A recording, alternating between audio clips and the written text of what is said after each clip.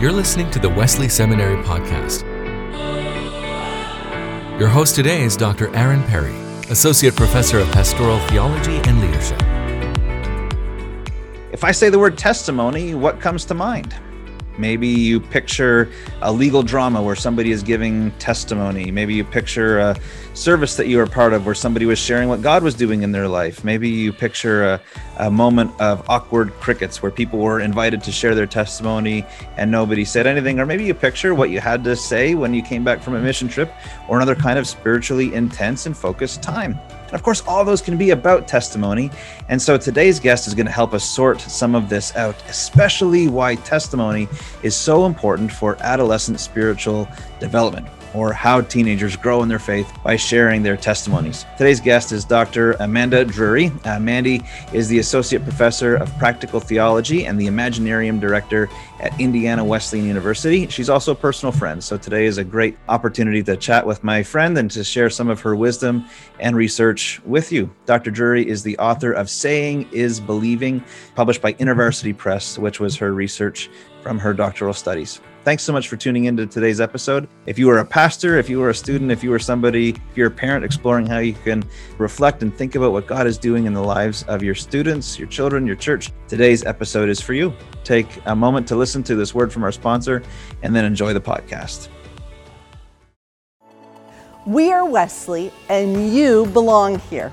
My name is Victoria Borum and I am Wesley. I'm Lenny Lucetti and I am Wesley. My name is Chris, and guess what? I am Wesley. Hi, I'm Tina Shappett, and I am Wesley. We recognize this beautiful diversity that the Lord has called together that is Wesley. My name is Corey Merritt, and I am Wesley. I am Wayne Brown, and I am Wesley. I am Colleen Durr, and I belong here. You belong here too, because we are Wesley. Welcome to the Wesley Seminary Podcast, Dr. Amanda Drury. It's great to have you with us. Thanks so much, Aaron. I'm glad to be here. Mandy, I'd love for you to tell us about testimony. That's what we're talking about today. So maybe we start with a pretty basic question. What is it? Testimony, if I go to what I think is just a basic definition here, I work with the understanding of a story you tell where God shows up. So obviously, there's legal ramifications to a term like that, or a Law and Order shows with a dun-dun. When I'm talking to other people about testimony, I try to keep it simple and just say a story you tell where God shows up. Well, how did you become interested in the subject? So I grew up in a church that would regularly have testimony services on Sunday evening, maybe once a month, maybe once every other month. And I always loved those services. And my father, who was the pastor, was always so anxious during those services. And as a child, I didn't quite get that. I would be sitting there and I'd see the microphones in the center of the aisle, which was my cue. Okay, we're going to hear testimonies. And I would be so excited about the kinds of stories we were going to hear. And I remember my dad just almost tensing up, especially when certain people talked or certain stories came out. And it wasn't until later, probably when in my 20s, when I asked him, "No, Dad, why was that? You always seem so anxious." And I loved those nights. And he made some comment like, "Well, it's like that Forrest Gump line. It's a box of chocolates. You never know which ones you're going to get." And so I was fascinated when I was studying ministry that this practice, which I loved and I felt learned so much from, was really terrifying for some pastors. And then I became a youth pastor and realized, oh, I get that. I see that terror that comes in turning over the microphone to someone else and allowing them to say whatever it is that comes to mind for them. Now, I know there's different ways of doing testimony, but that was my initial introduction. Yeah, I'm kind of reflecting on how so much of the internet has become a forum for testimony, right? Switch a story where God shows up, or a story you tell where God shows up, to a story you tell where fill in the blank shows up, right? And people give their account of something meaningful that happened to them. And maybe I think like not just pastors are nervous about it, but being on Twitter is an anxious experience depending on what testimony you're going to get or how people might respond to your testimony. And maybe that plays a role into the next question I have for you as you're kind of unpacking this for us. And maybe this emerges from your own story. We already get it, one of the answers to it, as it was important to you in learning and growing and seeing God proclaimed in these personal accounts. But why did you find in your research, why did you find that testimony is such an important part of adolescents growing in their faith? Sure. So early in my doctoral programs, I read a book. Let's see here. It was Charles Taylor, a nice Canadian philosopher for you there, Aaron. Charles Taylor, The Ethics of Authenticity. And I remember one line just really sticking out to me. And it was something along the lines of that young people will engage in their most authentic selves when they're able to articulate who it is they say they are. And that beliefs are often maintained and strengthened in conversation with one another. So it's almost like we talk ourselves into being. You know, so much of our faith revolves around words. Well, okay, so if you're familiar with the concept of speech acts, this would be J.L. Austin out of, I don't know, somewhere in the UK. But he talks about how words they're not just things that we say, they actually change things. So you look at marriage vows, they're just words.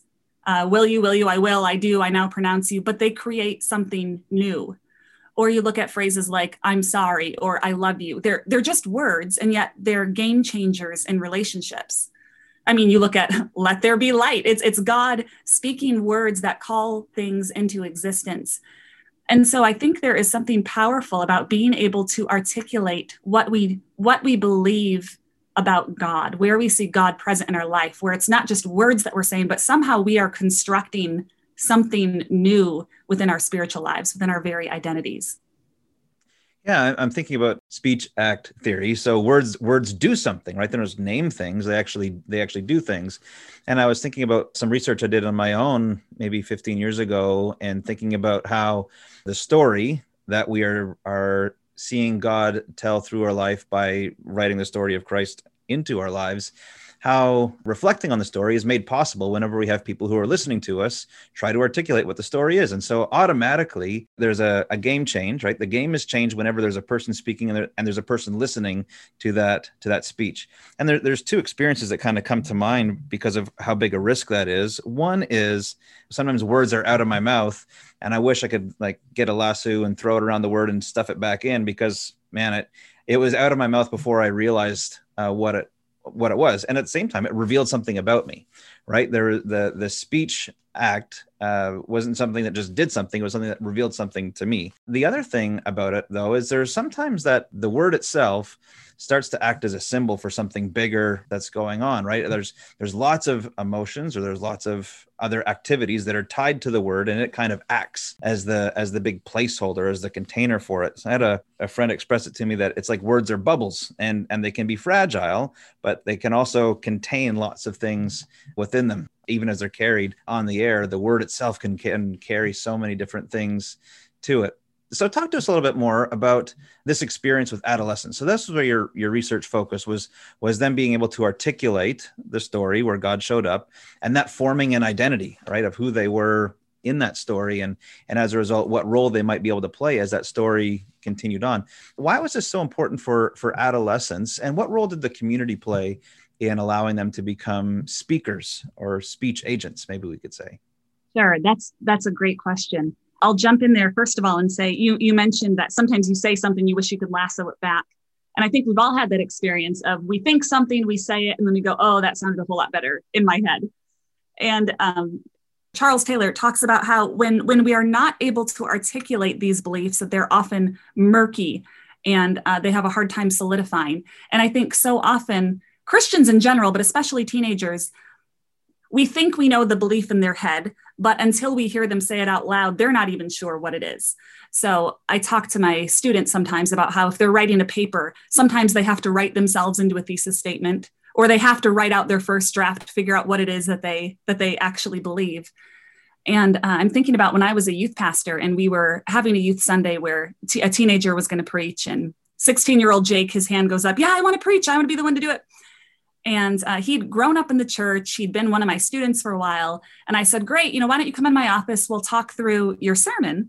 And he sits down in front of me a week later and he says, okay, I want to tell the congregation to give 80% of their life to God. And I was a little bit taken aback. I said, well, that's very interesting, Jake. Tell me more. he said, well, I've got a pretty good handle on some parts of my life. Like I get along well with my parents and I've got good friends, but then there's like other things like my future. And if I could give, 80% of my life to God, that stuff that I don't have a good handle on, that would be great. Now in my head, I'm thinking, oh my goodness, this is not what we have been teaching at this church. Like, how is it that this is the thought that he thinks 80% is good enough? So it was fascinating for me to hear him articulate out loud how it was he was taking the gospel message.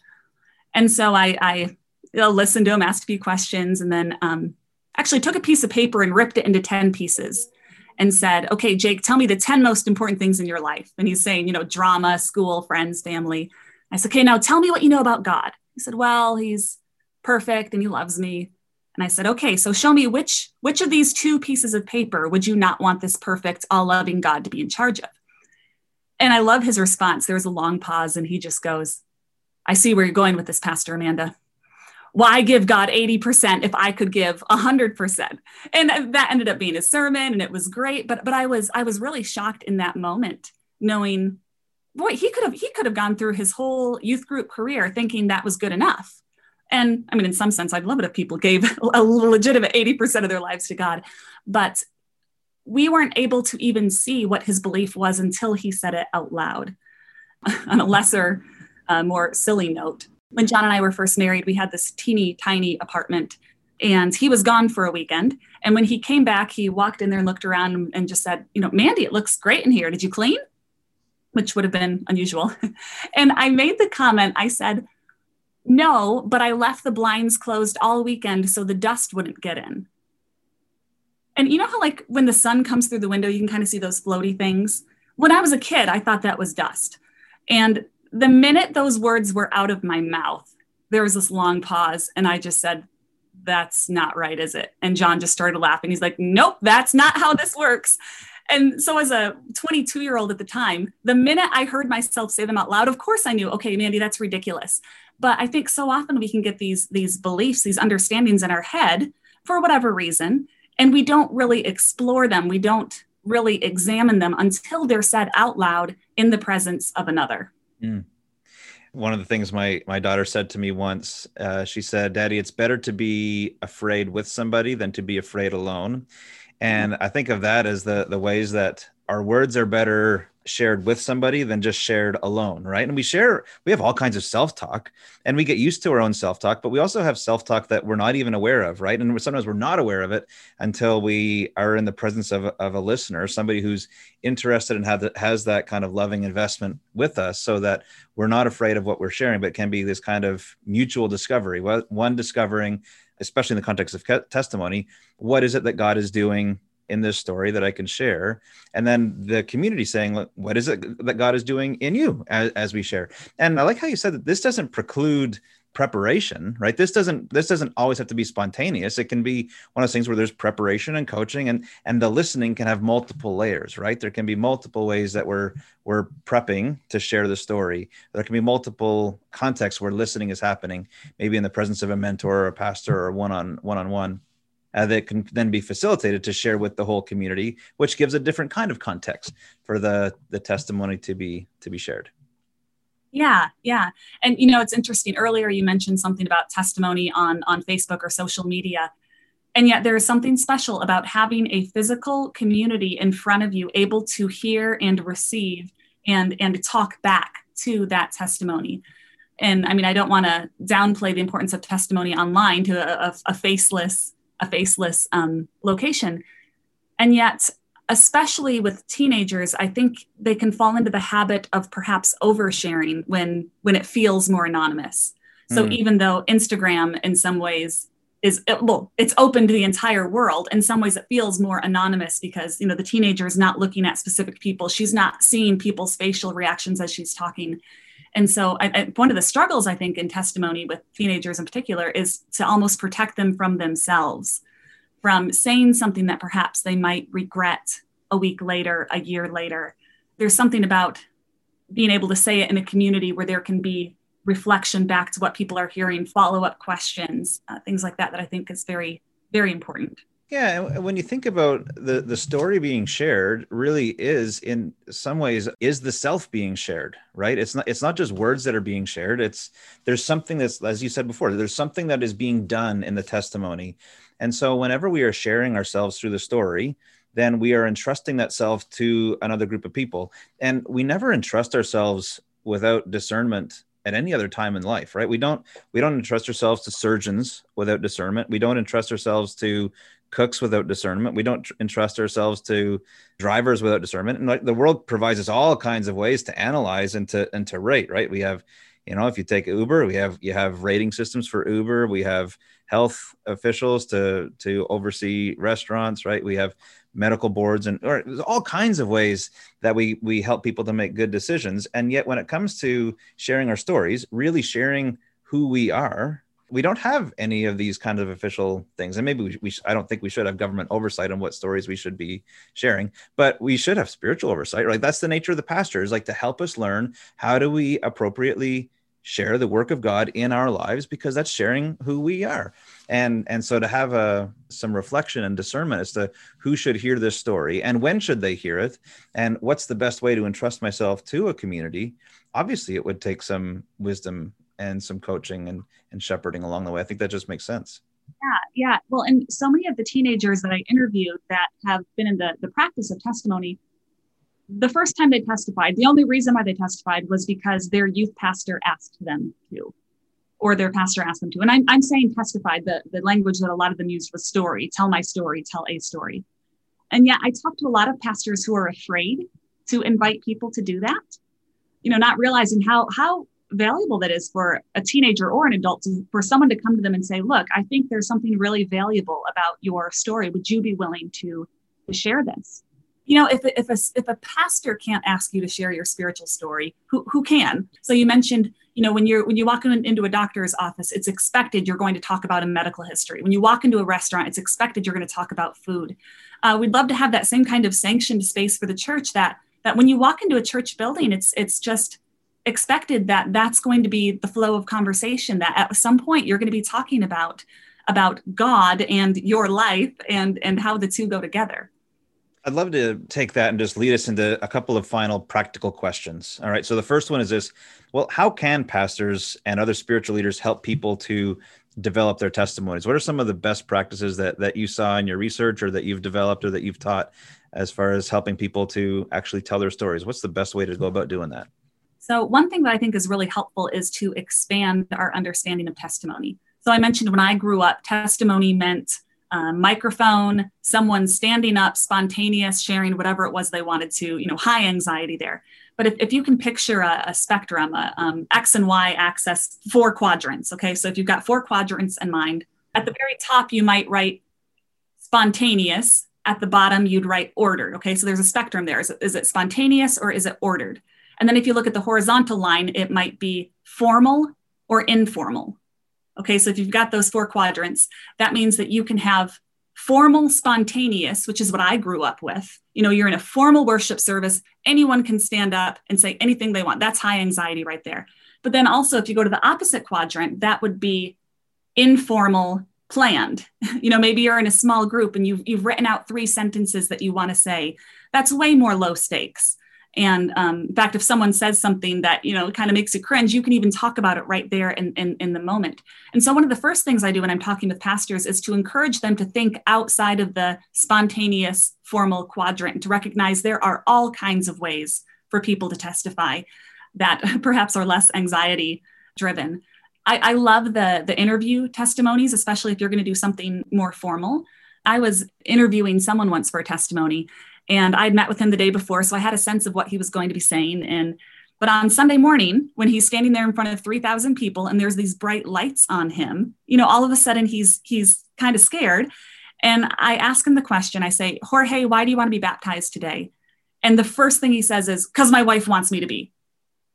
Well, that's not exactly what I was hoping he would say. It was not what he told me the day before. But it's not really a bad answer. I mean, to be honest, not really a bad answer. But since I was there next to him, I could follow that up with, hey, I know that it's important for you and your wife to be on the same page spiritually. What does this mean for your relationship with God? And he goes, oh, yeah, and jumps into the things that I knew that he wanted to say. So for pastors to remember that they are shepherds in this process as well, especially with teenagers, but really with anybody, that we can help lead people through these stories, hopefully not in a manipulative way, but to not be afraid to stand alongside of someone and ask questions and to prompt and to help frame their stories in ways that honors them and honors God. One of the things I've really appreciated and have seen done a couple of times is as a pastor, I know that there's been people that I've been working with over a season, or maybe I finished working with them in a more intense season, maybe like 6 months or a year before, and just being intentional about bringing that group of 4, 5, 6 people together with the knowledge that I would love for you to tell this group what God has been doing in your life, right? And then you can maybe help to coach them along, or maybe just kind of give a time frame, like, we're going to all have 5 or 6 minutes to share and we'll be together for an hour. But that kind of, it's like a small group and each person is just going to share the testimony. And then you don't have a person giving a testimony to an audience, but it's like the audience also becomes the testifier. So everybody's playing that dual role of speaker and listener. And I found that's such a great way to even make fellowship connections, right? To remind people of the proclaimed word of God here in this testimony actually bound this group together, right? Actually made this group not just disparate individuals, but actually a community of faith. And that's another great way I've seen people use testimony, and it can be such a powerful and not threatening, and it's not in front of the congregation as a whole, right? It's in a smaller, controlled environment. Yeah. I was just talking to the pastor yesterday who was talking me through a 10-month discipleship program that he had created for his church. And he was saying that the second unit was all on storytelling, on testimony. And that was the most popular one and this and that. And he wished he could have the same energy for the rest of the 10 months. And my response was, well, why not just incorporate that into each one? So you've got something on failure. You've got something on holiness. What about if story was just a part of each one? So it's expected that you're going to be talking about each one of these. The other thing I would add in too, Aaron, is a lot of churches that I talk to, they tend to do testimonies 3 times at baptism, at the end of camp, and at the end of missions trips. And that's great. I want to keep all those 3 times present. But if our churches think that those are the only times when we testify, then we are sending them the signal that God only shows up in missions trips, that God only shows up at camp. And I want my children to believe that it's just as possible for God to show up in the middle of February on a Tuesday afternoon. And so to carve out these places for people to testify, to share their stories just in the midst of everyday life, the way I describe it with my students is this kind of perpetual advent, where you are continually looking for those places where and how God might show up. And again, you're going to play with the language. And anytime those conversations can start at home, that is such a gift. When I talk with parents of teenagers, oftentimes they're trying to start those patterns, when their kid is 14, 15, and it's a lot harder to start practices like that as opposed to when they're 3 or 4, perhaps. But again, you play with the language. I remember when Sam, my son, was 2 or 3, and we're working on, noticing God. And I asked him, Sam, where did you see God at work in your life today? And he just threw up his hands. He said, I don't even know where God works. So clearly my language was not connecting with him there, but finding those questions that are going to connect with your children, with the people in your youth group, your church. And I agree. It's such an opportunity to be at work in the home. And just to play off the comment, like you said, if people are starting this at 13, 14, 15, that's a lot more difficult than if they're starting the habit of looking to or learning to look for God at work. Because when you're going to talk about it, you start to look for it, right? You start to, and if you're looking for something, and you become trained to make it a habit of seeing, right? Seeing where God is at work in the everydayness of life. And one of the comments I would make to that is, it's not because teenagers might be reticent or reluctant to incorporate it into their language, right? As an adult, if you're trying to start this process at any point in your family and it hasn't been a habit for you, well, just see how hard a habit it is to develop, right? You're gonna want prompts. You're gonna want a measure of accountability. You're gonna want support along the way, not because you don't want to do this, just because it's hard to form habits. And so I love what you said. You want to play with the language, but one of the things I've found is having a few set prompts that we use, right? How did you see God at work in your life today? Where have you seen God showing up, or where have you seen God acting? I think some of these we actually got from you, Mandy, at one of the trainings we had at church. I have found those so handy, so that it doesn't consist consistently take the spontaneity, right? To have something fresh and new, but just it can become a very basic question that just gets incorporated into the lexicon of your family. This is just a common question. And once that happens, and you start to build up patterns and you start to build up momentum to go along the way. But if you haven't made this a habit in your home, expect it to be difficult.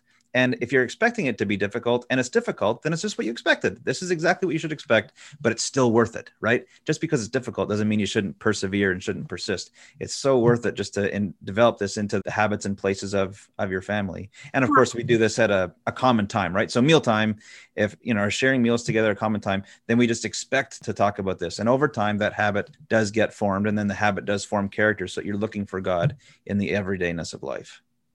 Right. And I think youth pastors can play a special role here. So we've been saying, it can be hard to get a 13-year-old to suddenly start talking about their faith. But I've worked with some churches who have developed parent-teenage events where maybe it's once a semester, they bring everybody together and there's food and this and that. And the youth pastor then serves as facilitator. So they'll ask questions. So, a teenager might not want to sit down and talk to their parents about faith, but if their youth pastor has prompted a question, then there can be a little bit more willingness, when you have someone in there who's kind of overseeing the event. And I've heard from so many parents and teenagers alike share, boy, I never knew that about my parents' story. I never knew that story about my dad, or I never knew my kid felt that way. And so there's an important role that the church can play, even in facilitating some of those conversations. It's a gift to parents, especially if they're nervous, if they don't know how to bring out these practices themselves initially. Today, I've been talking to Dr. Mandy Drury. Dr. Drury has written the book, Saying is Believing on why testimony is important in the spiritual formation and development of adolescents, published by InterVarsity Press. We've been talking about what testimony is, why it's important, what opportunities it presents, some of its challenges. Mandy, if we have a pastor that's listening in and they are just saying, like, where in the world can I start, right? They've taken some of this in and maybe they got some initial ideas about friends or their home or maybe a service or something like that. If you were to help them prioritize, this would be a good place to start.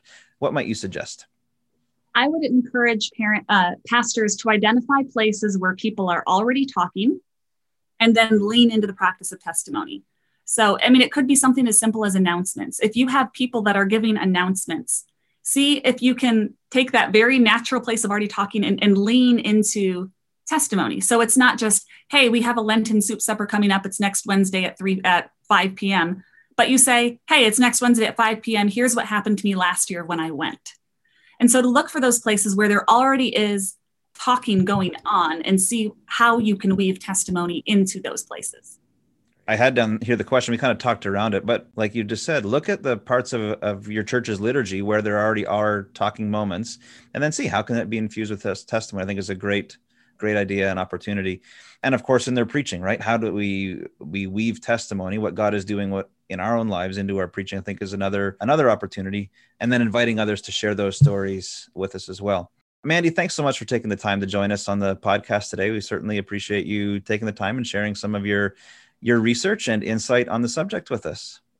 Thanks so much, Aaron. This was a pleasure. Thank you, listeners, for tuning in. You being a listening community helps to make conversations like this possible. So you have facilitated a kind of testimony here. And I hope that you'll take some of that encouragement to also be a community that hears other testimony and starts to put faces to the stories that God is always telling through our world. Here at the Wesley Seminary Podcast, we exist to introduce topics and resources for fruitful ministry, and we trust we have done just that today. If this episode has been beneficial, please like and subscribe, share this around on the different platforms that you access on social media and however else you might spread the word about what's going on here. Thanks again, Mandy, for taking this time to be with us. Thank you, listeners. Thank you to our production team as well. Your work doesn't go unnoticed or unappreciated. We certainly appreciate it. Thanks, everybody. Trust you all. Have a good day. Find us on Facebook, Instagram, and Twitter under the name Wesley Seminary.